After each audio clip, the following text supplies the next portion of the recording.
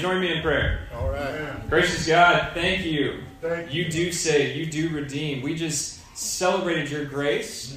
And we know your grace is coming in now through your word. Yes. Because it's a way that you give us grace that, man, we need it. Yes. So would you speak to me, speak to us, speak to all the hearts gathered here. As you speak to us, make us ready.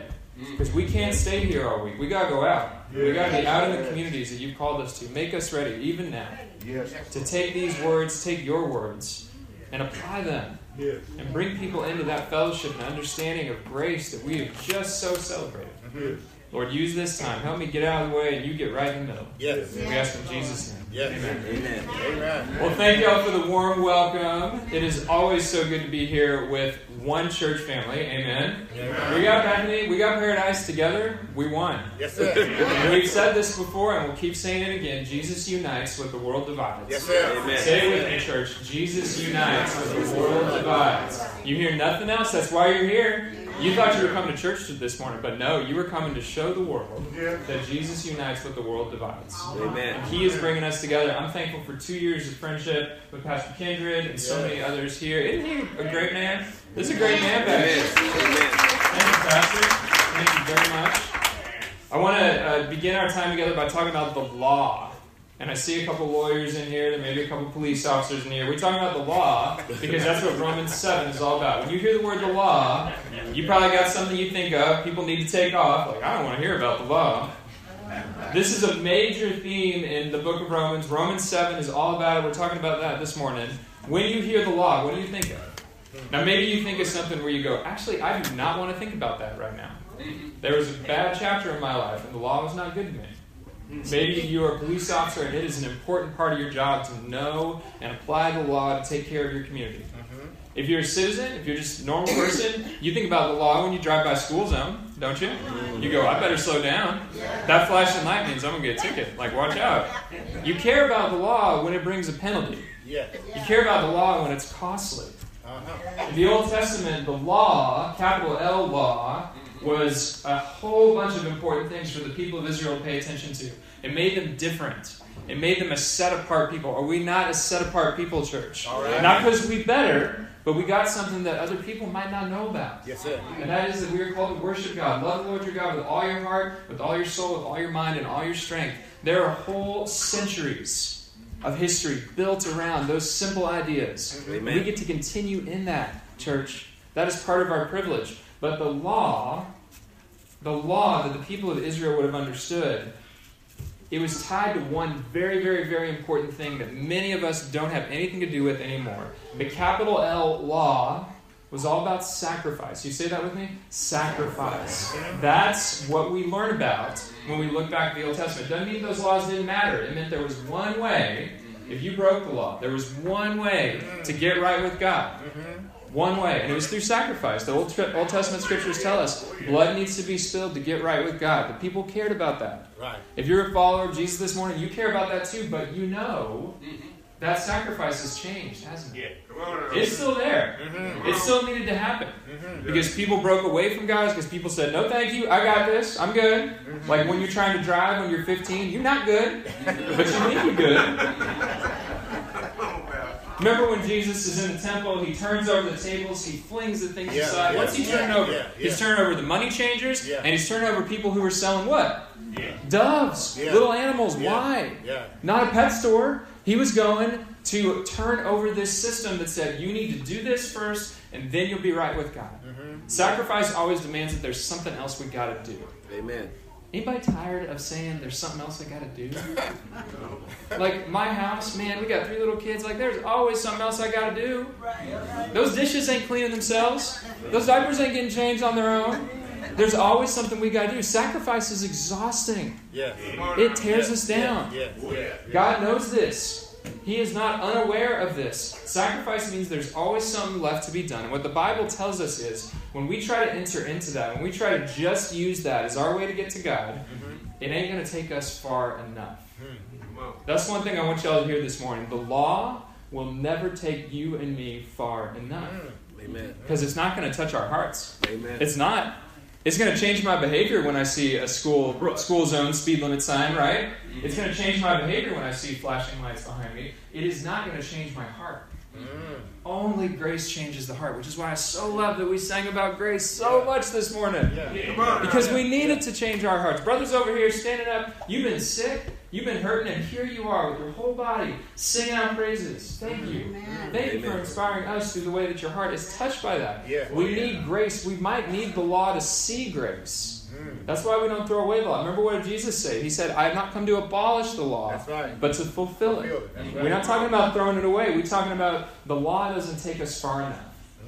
Now, if you want to connect this to yourself personally, think about something that you do, something that you've told yourself, this is what I do because I'm a good person. This is what I do because I'm a good churchgoer. Maybe it's singing, maybe it's giving. These are all good things, right? Amen? We need to be singing, we need to be giving.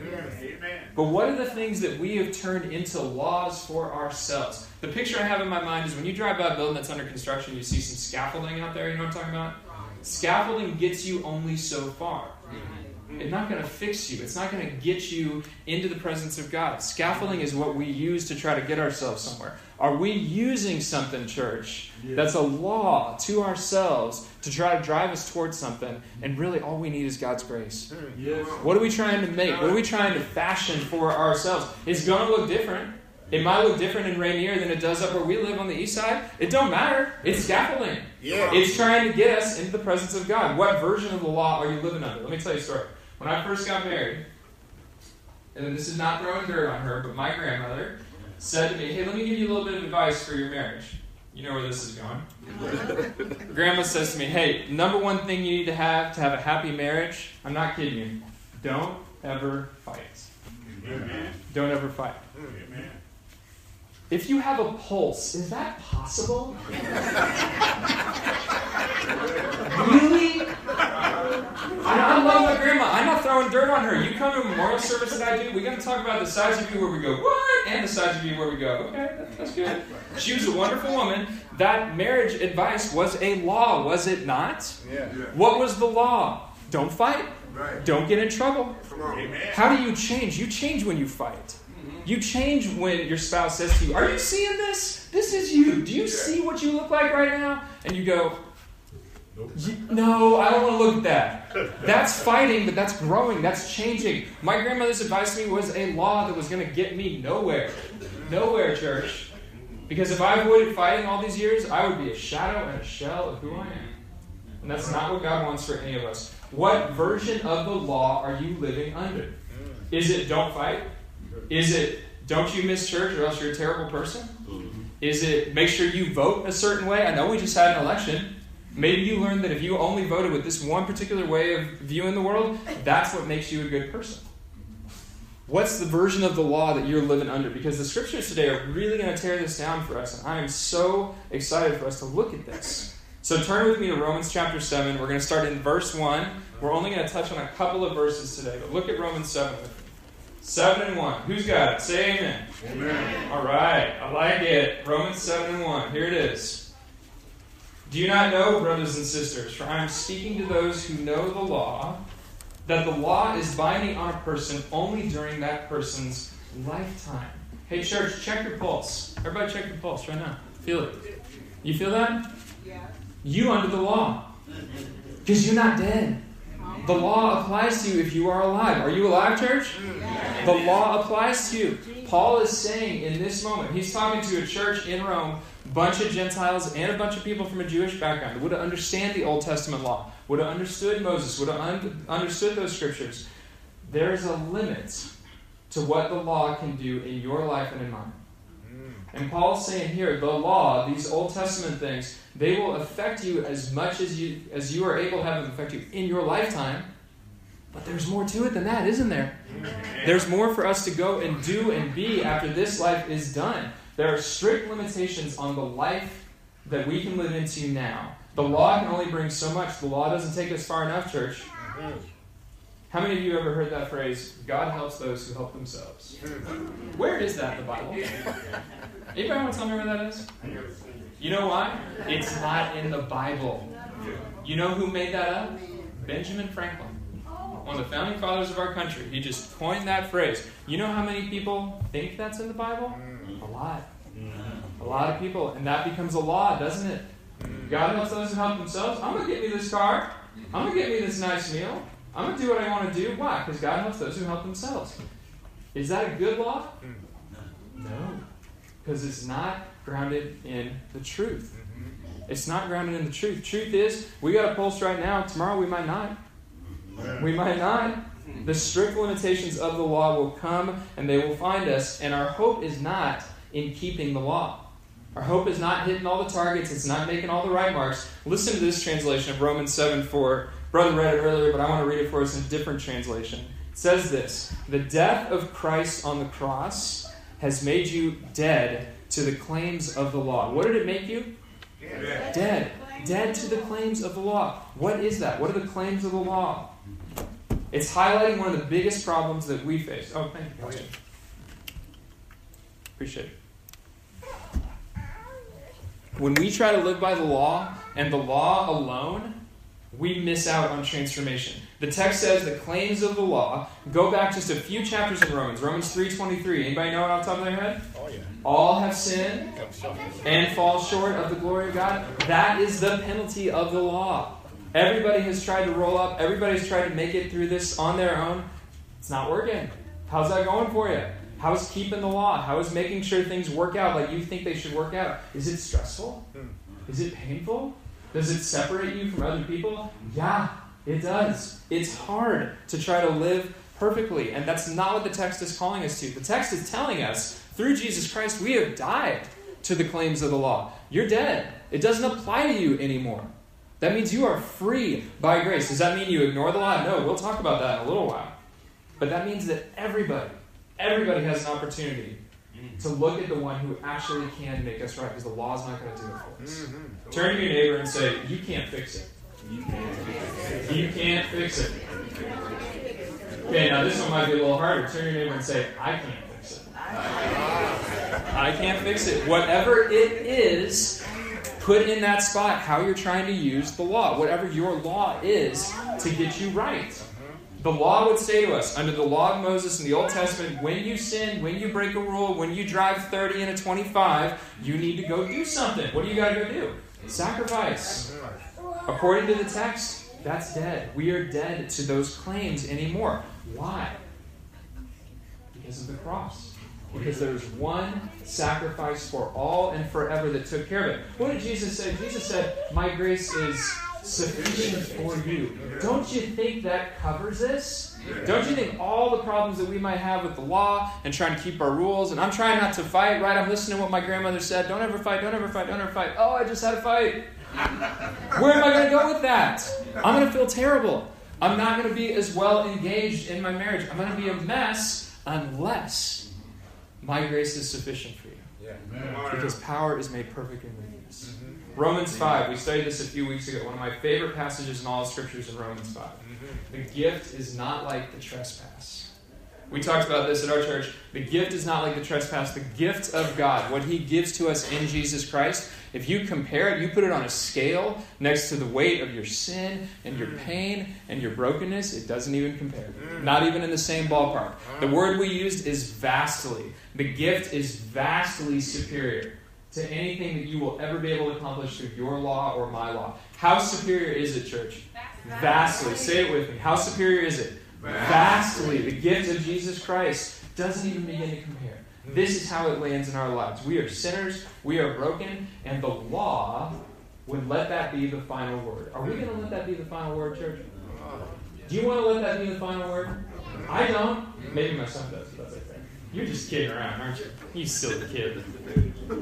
We must be a people of grace, not the people of the law. But the law still matters. And Jesus even said the law still matters. Turn with me, church, to Matthew 22. Matthew 22. When somebody gets there, say amen. I like that. I'm going to start using that. When somebody gets there, say amen. You've got to keep us awake. There we go. Matthew 22, starting in verse 34. Listen to this. When the Pharisees heard that he, Jesus, had silenced the Sadducees, they gathered together, and one of them, a lawyer, of course it's a lawyer, asked him a question to test him. Teacher, which commandment in the law is the greatest? And he said to him, you shall love the Lord your God with all your heart, with all your soul, come on church, and with all your mind. This is the greatest and first commandment. And the sequel, and the second is like it. You shall love your neighbor as yourself. On these two commandments hang all of the law, not some of the law, all of the law and the prophets. What does that mean? What's Jesus doing? The lawyer comes up to him and says, Jesus, what's the point? Why are you doing all this stuff? Like, what's going on? What is the point of your religion, of your laws and your rules? If somebody walked up to you on the street right out here on Henderson and said, hey, what's the point? Why are you here? Why did you show up this morning? What would you say? Here's what Jesus says. Jesus says, love the Lord your God with all your heart and your mind and your soul and your strength, which was a quotation from Deuteronomy that all the people connected to the nation of Israel would have memorized in their youth. This is the Shema. This is love the Lord your God. This is what those families and those generations were built around. But he doesn't stop. Why? Because the law doesn't go far enough. The law doesn't go far enough. He has a second point. There's a sequel. Love your neighbor as yourself. How's your neighborhood, church? How are the people on your block? How are the people on your street? I love showing up here this morning and hearing about a tiny house. Yeah. How cool is that, man? Y'all are doing a tiny house? That's awesome. That is loving your neighbor, because we are neighbors, are we not, with people who ain't got no homes? Yeah. Are we not neighbors? Yeah. They live right here. We live right here. This is where we belong. They have rights. They are citizens. They are people who are part of our country. Are they not our neighbors? Absolutely. They're just in a different spot in life. I love that this church is taking that seriously. Start with loving your neighbors. That's what Jesus said. You want to get through this law stuff? You want to figure out, like, what's my scaffolding? What's he talking about? The litmus test, the thermometer on your wall is how you doing at loving your neighbors. Wow. That's it. Wow. Oh, Pastor, you don't know my neighbors. I got this guy. He plays his tuba at 3 in the morning. Wakes up the whole block. It's worse than a dog because it's a tuba. Pastor, you don't know my neighbors. I live in a neighborhood where there are a bunch of people who just moved here to this country, and we don't speak the same language. I can't communicate with them.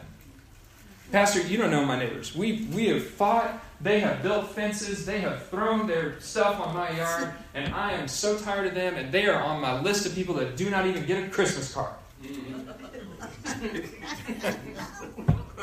Okay. Right. It's time to get creative, isn't it? Because the people that I know, who I look up to, who are committed to loving their neighbors, they are either very creative or they are looking for opportunities from God that are a lot bigger than their feelings toward their neighbors. Amen? Because we just look at our neighbors and say, I get this feeling, I don't really like you. That shuts it down, doesn't it? That's our law. I need to feel good in order to be able to do something. Not a good law. Not in the Bible.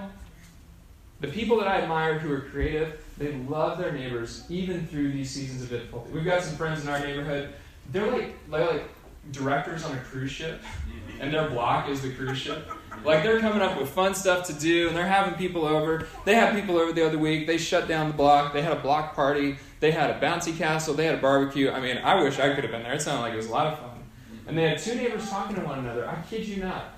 And one neighbor says to the other neighbor, hey, which house do you live in? And they go, oh, I'm just up the way. And they go, oh, I'm just over here.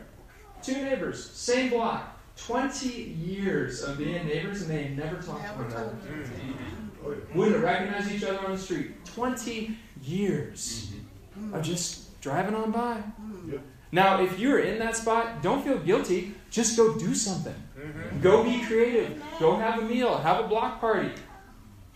I want to tell a story of a woman from our church who took this seriously, who took this love for neighbors seriously. She was driving home in the carpool with her friend, and they drove by these apartments. And you've done this. You drive by the same parts of the city every single time you go to work, right? Like, there's the school, and there's the hospital, and there's the apartments, and there's the Starbucks. Ooh, I need a latte. She drove by these apartments, and she saw this little girl, 2nd grade, 3rd grade, little girl, standing outside, clearly distraught, clearly in a place where she just needed someone to come with her. She not even driving. She tells her corporate buddy, pull over. We are going over there. And they're on their way home. They've driven by 1,000 times, and for some reason she was looking. And she starts talking to this little girl, and she says, honey, what's going on? And this little girl says, I don't know where my mom and dad are. I came home, the front door was locked. I don't have anybody's numbers. None of my friends are here. I don't know what to do. Church, if we don't feel that, check your pulse.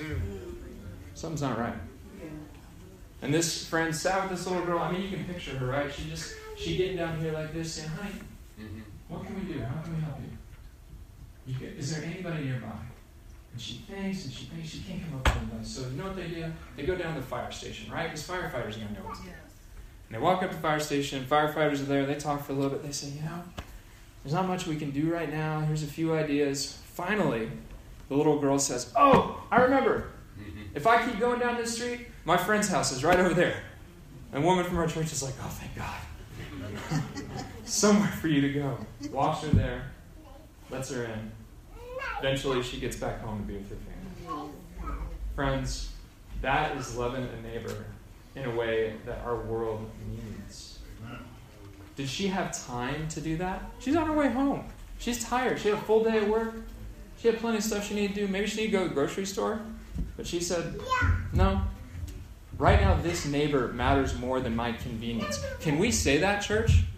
This neighbor matters more than my convenience? Do we want that? Do we value that? I got to tell you, I value kind of going home, changing my sweats, and being pretty comfortable. But this woman had eyes to see. She had ears to hear. She had a heart that longed to see her neighbors' lives be changed. Don't you think our world needs that? Yeah. Don't you think our world is so much like that little girl, but it's got a really good mask on? Like it's really covering up how much the world is aching for someone to love and to care for them. And Bethany, I'm so proud for our worship with Paradise. Paradise, I am so proud of y'all for building a tiny house, for loving the folks at Dunlap Elementary School. I'm so proud of y'all for doing that. Keep doing that. That is your calling. Now, we know the law. We study the law. We've been talking about the law. I want to give us a few very practical things that I want us to get out of here. We can go to lunch, because lunch smells delicious. What do you do? A couple of ideas. Keep studying the law. Like, don't throw the baby out with the bathwater. Go read the Old Testament. Go read the New Testament. Jesus said, I came to fulfill the law. That means we should probably know what he's talking about. So go study the law. Go be in the Bible study that meets here. Go be connected to a Bible study in your community. Get in a small group. Look for the connections between the life that Jesus led, which is what we're aiming at. That is the foundation that will not shake us. That is the firm rock that we need to be building our lives upon. Amen? Go find a way to do that. Learn the words of the law. Pray for those who are responsible for the law in our communities. Every community has a different story in how they relate to the law. In some communities, it's really tough. There's a lot of brokenness. There's a lot of pain. Yeah. And we need to pray for those who are responsible for bringing the law to bear, making sure that our cities and our neighborhoods are places of safety and of love. And we need to pray for those folks because they got a huge responsibility. We also need to be praying for us who are recipients of the law, who are living under the law, to live in such a way that we honor the people above us, even when it's difficult. And we need to pray for our leaders. We need to pray for those who are elected officials. We need to pray and ask them to take justice and freedom and mercy and the things that the law is actually supposed to be about. May they take those things seriously. May they take those things to heart. Pray for those in our community who are under the penalty of the law right now. Pray for those who are in jail. Pray for those who are in the prisons.